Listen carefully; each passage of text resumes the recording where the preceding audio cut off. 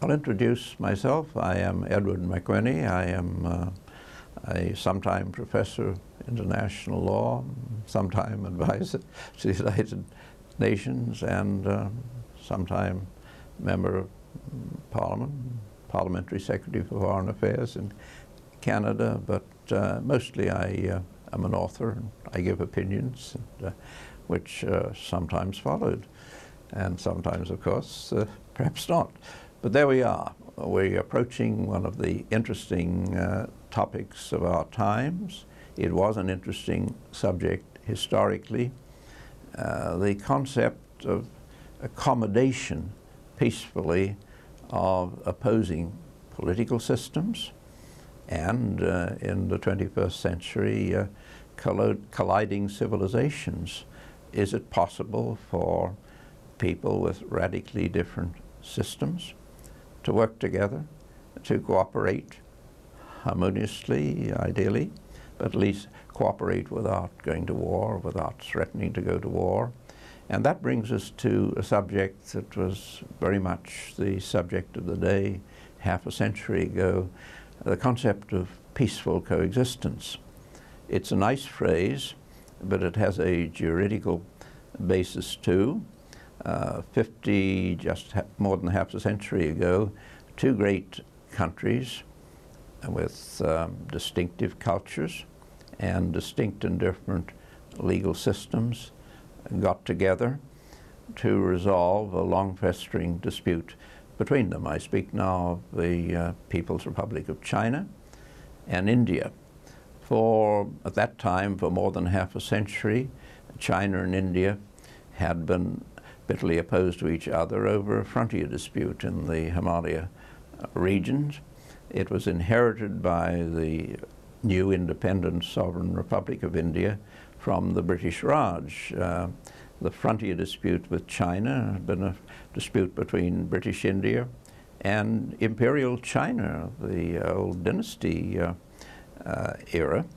And Zhou Enlai and Jawaharlal Nehru got together and said, look, we each have distinct problems. Our problem in India is we're newly independent. We have massive gap in terms of wealth and social opportunity amongst our people. We're also a multicultural society. We don't want to be distracted by external forces. And the People's Republic, for its own part, said, we're not a member of the United Nations. We're excluded from the United Nations. We don't participate in what we would call the organized legal world community. And we should not get distracted either by unnecessary disputes, the frontier dispute. We will resolve on principles of peaceful relations between ourselves. And it made sense because China would wait till 1971 to be admitted to the United Nations, to be recognized generally by other members of the world community. India, on independence, was faced with the problem of the fissure of the country, the fission of the country between the Islamic elements, the Muslim elements, and the Hindu elements, and it was also a multiracial society. So they said, in essence, we will resolve not to go to war with each other on any disputes. We will cooperate on matters where it makes sense to both sides. We will not intervene in other people's affairs. And we would recognize each other as equal status to ourselves and to be treated with respect. The 5 principles of peaceful coexistence. They signed the agreement in 1954. I can tell you 50 years later, 2004, they celebrated 50 years of peace in spite of the frontier dispute. This time it was the Indian President Narayanan. It was Wen Jiabao, the Chinese head of government, and Boutros Boutros-Ghali, perhaps the most thoughtful of the recent Secretary Generals in terms of United Nations reform, meeting together and celebrating 50 years of peace with countries with diametrically different political systems, political ideologies, and even legal traditions. India is perhaps the most successful of the countries that adopted the Westminster-style constitutional system, totally different from the Chinese system of the time, but you can work together. Well, this would have been an interesting footnote to world history, except changes were occurring within the then Soviet Union during still the height of the Cold War years. And Mr. Khrushchev had replaced Stalin after Stalin's death, and he inaugurated the concept of peaceful coexistence as a guide to international relations during the Cold War era, and also as a guide to relations between the two big blocs, the Western Bloc and the Soviet bloc in the era of bipolarity, which essentially governed international relations. Mr. Khrushchev said, we will make peaceful coexistence the keynote, the leitmotif of Soviet foreign policy and Soviet bloc foreign policy. He did drop a footnote to Lenin and suggest that Lenin had devised the concept of peaceful coexistence. It may or may not be so. It's not impossible that Mao Zedong and Zhou Enlai had read Lenin and found the phrase, but the concept was one that he raised. And the attractiveness from the Soviet viewpoint was that instead of the problems, the legal problems that lead to controversial and often conflicting interpretations of Chapter 7 of the Charter, you had fairly simple principles, ground rules if you wish. You don't go to war to solve disputes. You cooperate, at least you prepared to cooperate in discussing issues that may be of common concern, and you recognize essentially the obligation not to interfere in the internal affairs of other countries. For people who find, as I say, Chapter 7 of the Charter difficult to understand without a lawyer at their elbow, it makes a good deal of sense and it's very clear. The Soviet Union and the Soviet bloc immediately pressed the United Nations to take up the concept of peaceful coexistence as a new basis for international law in the Cold War era. There was a proposal that the General Assembly take it up as a prime urgent subject for study, that the Sixth Legal Committee should take it up. The Sixth Committee said, in essence, by consensus, it's too dangerous, it's too highly political, and it will lead to name-calling ideological debates where you don't get anywhere. Then the suggestion was, what about the International Law Commission? But the International Law Commission had ended that early phase when it was a small group of key international lawyers, legal theorists, legal philosophers, if you wish. It was getting down to bread and butter issues of international law, treaties, general code of rules on treaties, diplomatic immunities, privileged immunities in contemporary era, and the same reaction was there in the International Law Commission. No, it's too political, it would distract us from other work, and it would be non-productive. So who can take it up? Well, one thought of the Institut de Droit International, the oldest and I guess most authoritative academy of jurists, Geneva-based, good subject for it, but you got the same attitude. The Institute was a small body then, only 60 members perhaps. They were all scholars, and they said, look, we're getting into dangerous political issues, we won't touch it. And this is where you got the outside body, the International Law Association, the London-based body. Suddenly, Mr. Khrushchev had opened up the Soviet Union to outside world.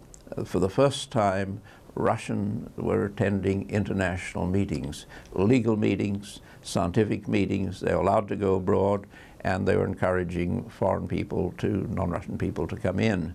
And the International Law Association decided to accept this as a subject for its agenda and a prime subject, and made the decision in 1956. It was interesting because you got a dédoublement, a duplication of Soviet and Soviet bloc membership. From the delegates to the UN General Assembly suddenly came to meetings of the International Law Association. The top Russians, the top Poles, the top East Bloc people, and here an issue was launched for debate and discussion. It was not everybody who was enthusiastic about this. In very many Western foreign ministries, it was suggested that this was a Russian ploy to diminish classical international law and diminish the role of the United Nations Charter by getting into ideological issues, that it would end up in name-calling debates. And so within the International Law Association, there was a division of opinion. The Soviet Union pressed the Soviet bloc for a codification of the legal principles of peaceful coexistence. Western delegates said no, that would challenge international law, the Charter. We don't want to do this. So you got a debate, a division of opinion intellectually.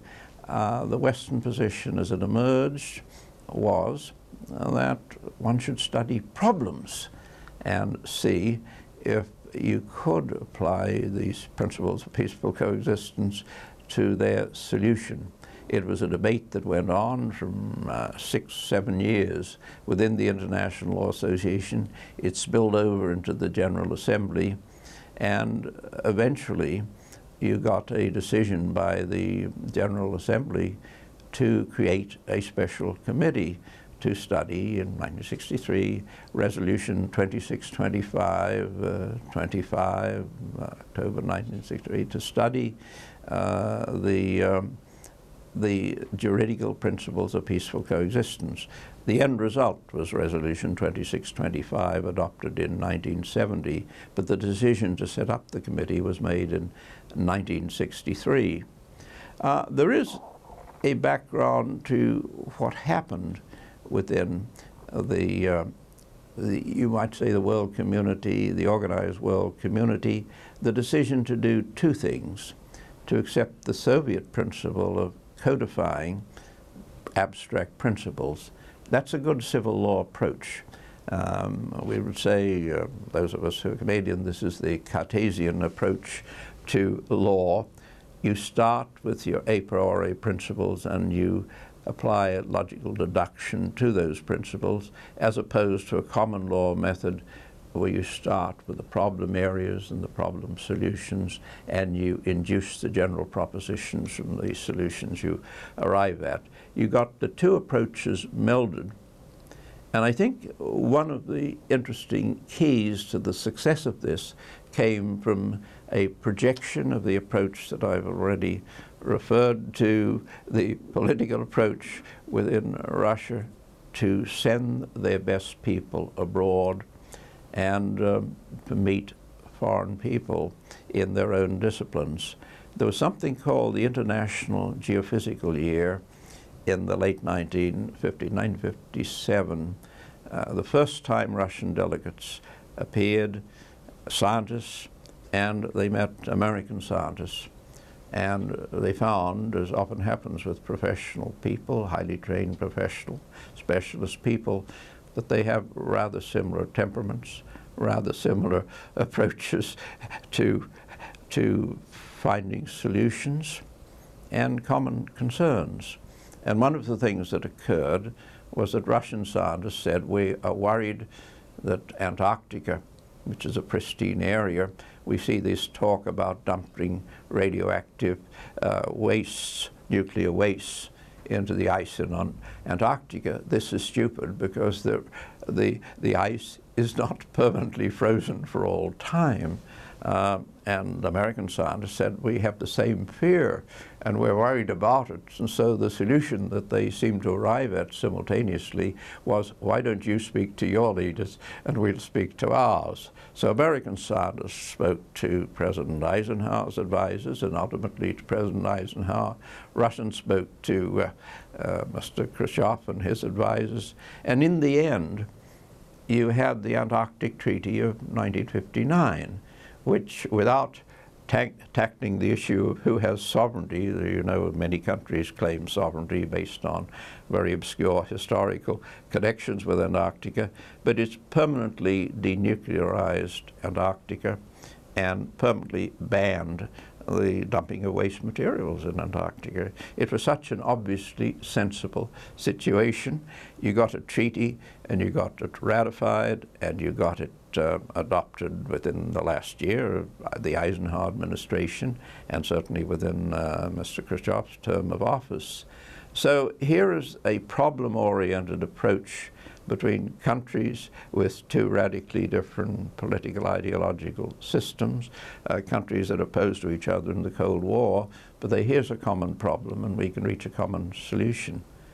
So it provided this twin approach, the justification of the twin approach. Let's get a code of abstract principles, and this is the United Nations Commission, not on peaceful coexistence, in deference to Western susceptibilities about that title as perhaps of Russian origin, a committee on friendly relations and cooperation among states in accordance with the United Nations Charter. If Paris is worth a mass, isn't to get a viable committee worth a slight change in the name, even if it's a very wordy name like friendly relations and cooperation among states. But the problem-oriented approach is launched.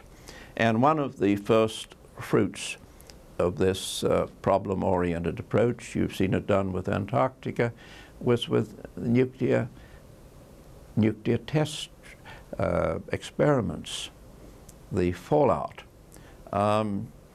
Western scientists were saying, look, we're finding that children in the west coast of the United States and Canada perhaps consuming radioactive milk because the fallout from Russian tests and Chinese tests travels with the movement from west to east and the geostrophic currents in the air.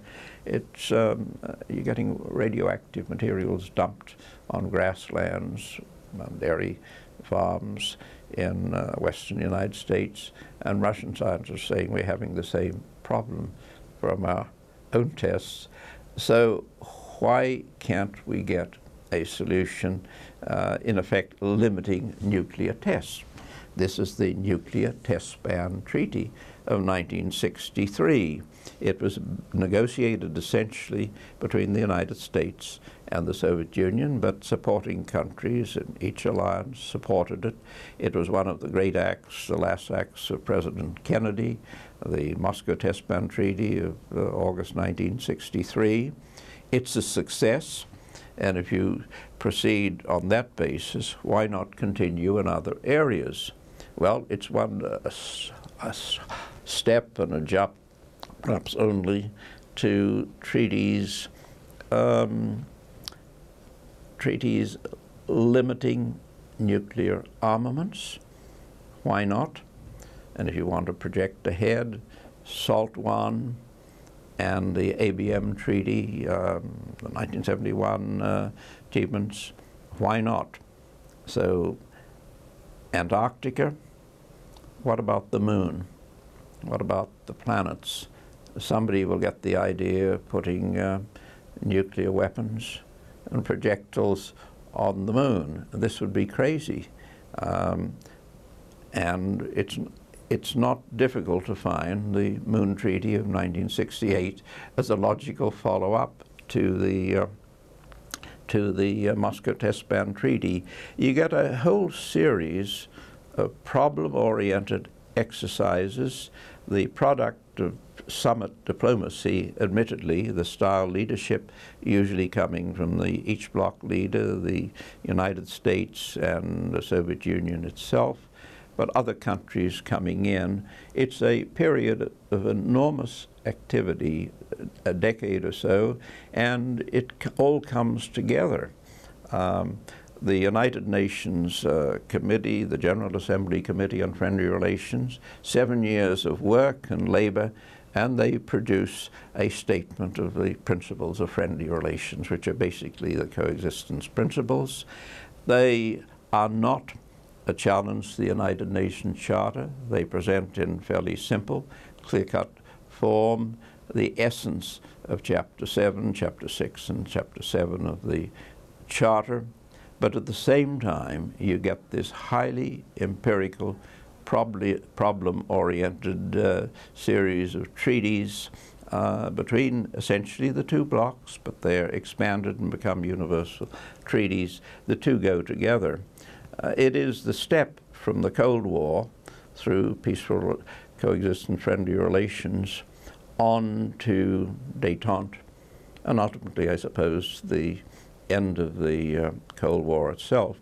I would even add, in the present period, in the 21st century, of the concern about international terrorism, that the first of the viable contemporary international treaties on international terrorism were reached by the same route.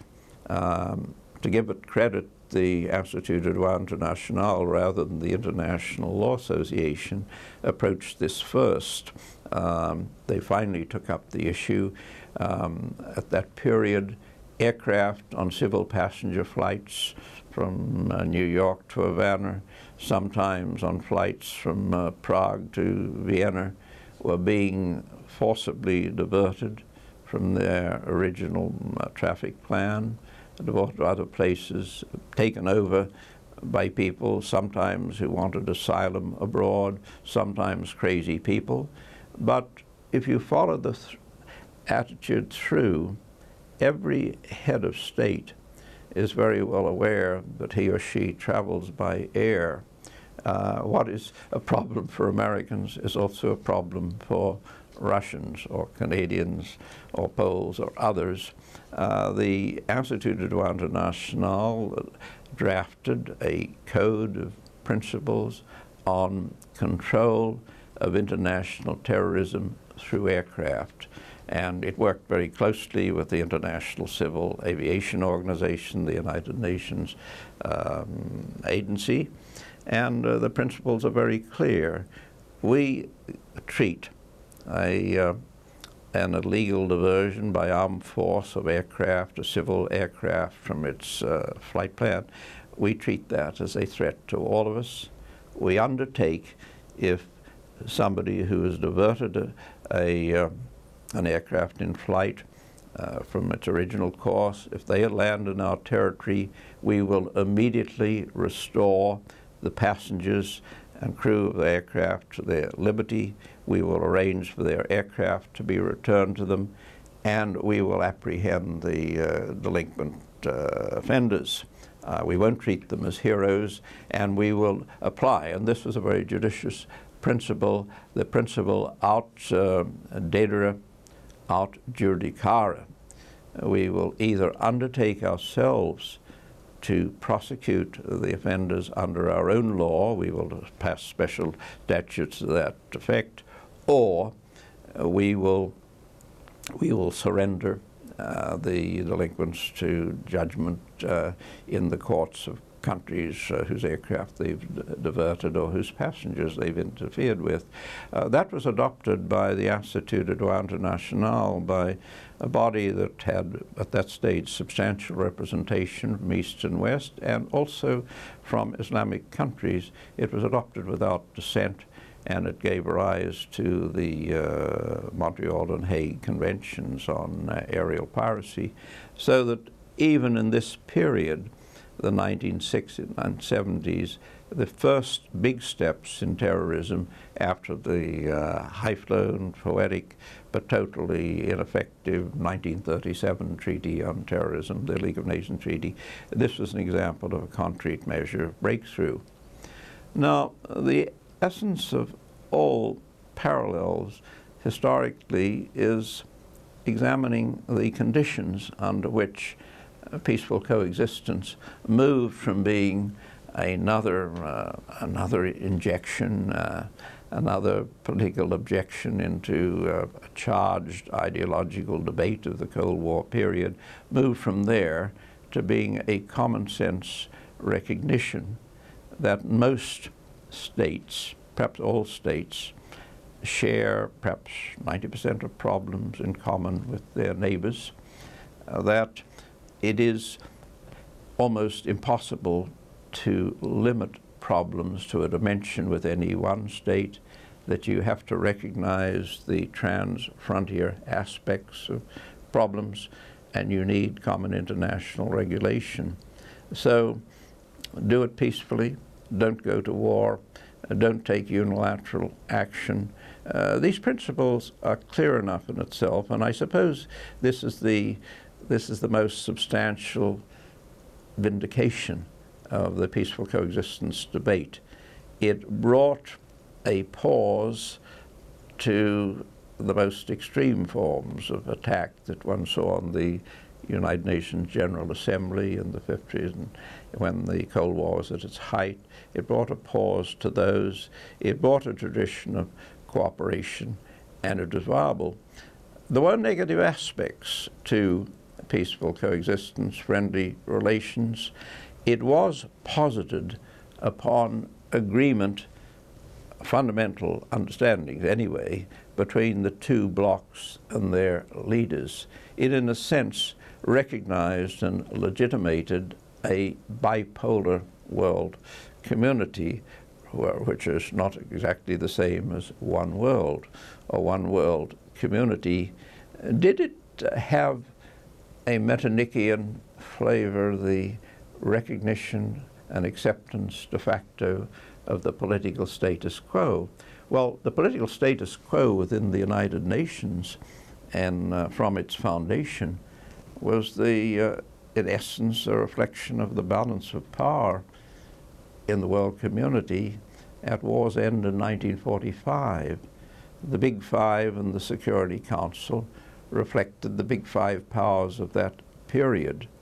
But with the practice within the United Nations under peaceful coexistence, friendly relations, are you recognizing the division of the world as a permanent condition? Do you sanctify, for example, the Yalta Accords well beyond their wartime purpose, which was to prevent the wartime allies breaking up and fighting each other before the war was over or immediately afterwards? Did it in effect gel the Iron Curtain, the Iron Curtain division across Europe? Did it do, as some of the original critics of the Soviet campaign said, was it really an attempt to legitimate for all time the frontiers, not merely the frontiers of 1945, but the Yalta-style division in Europe? And the answer to that has to be, it certainly immediately, it did have that effect. The spring of 1968 in Prague, I suppose the interventions, one might say, in Latin America, which traditionally has been viewed as a sphere of influence, or was viewed historically as a sphere of influence by major Western powers. The notion that Eastern Europe was a sphere of influence that had remained untouched, should remain untouched.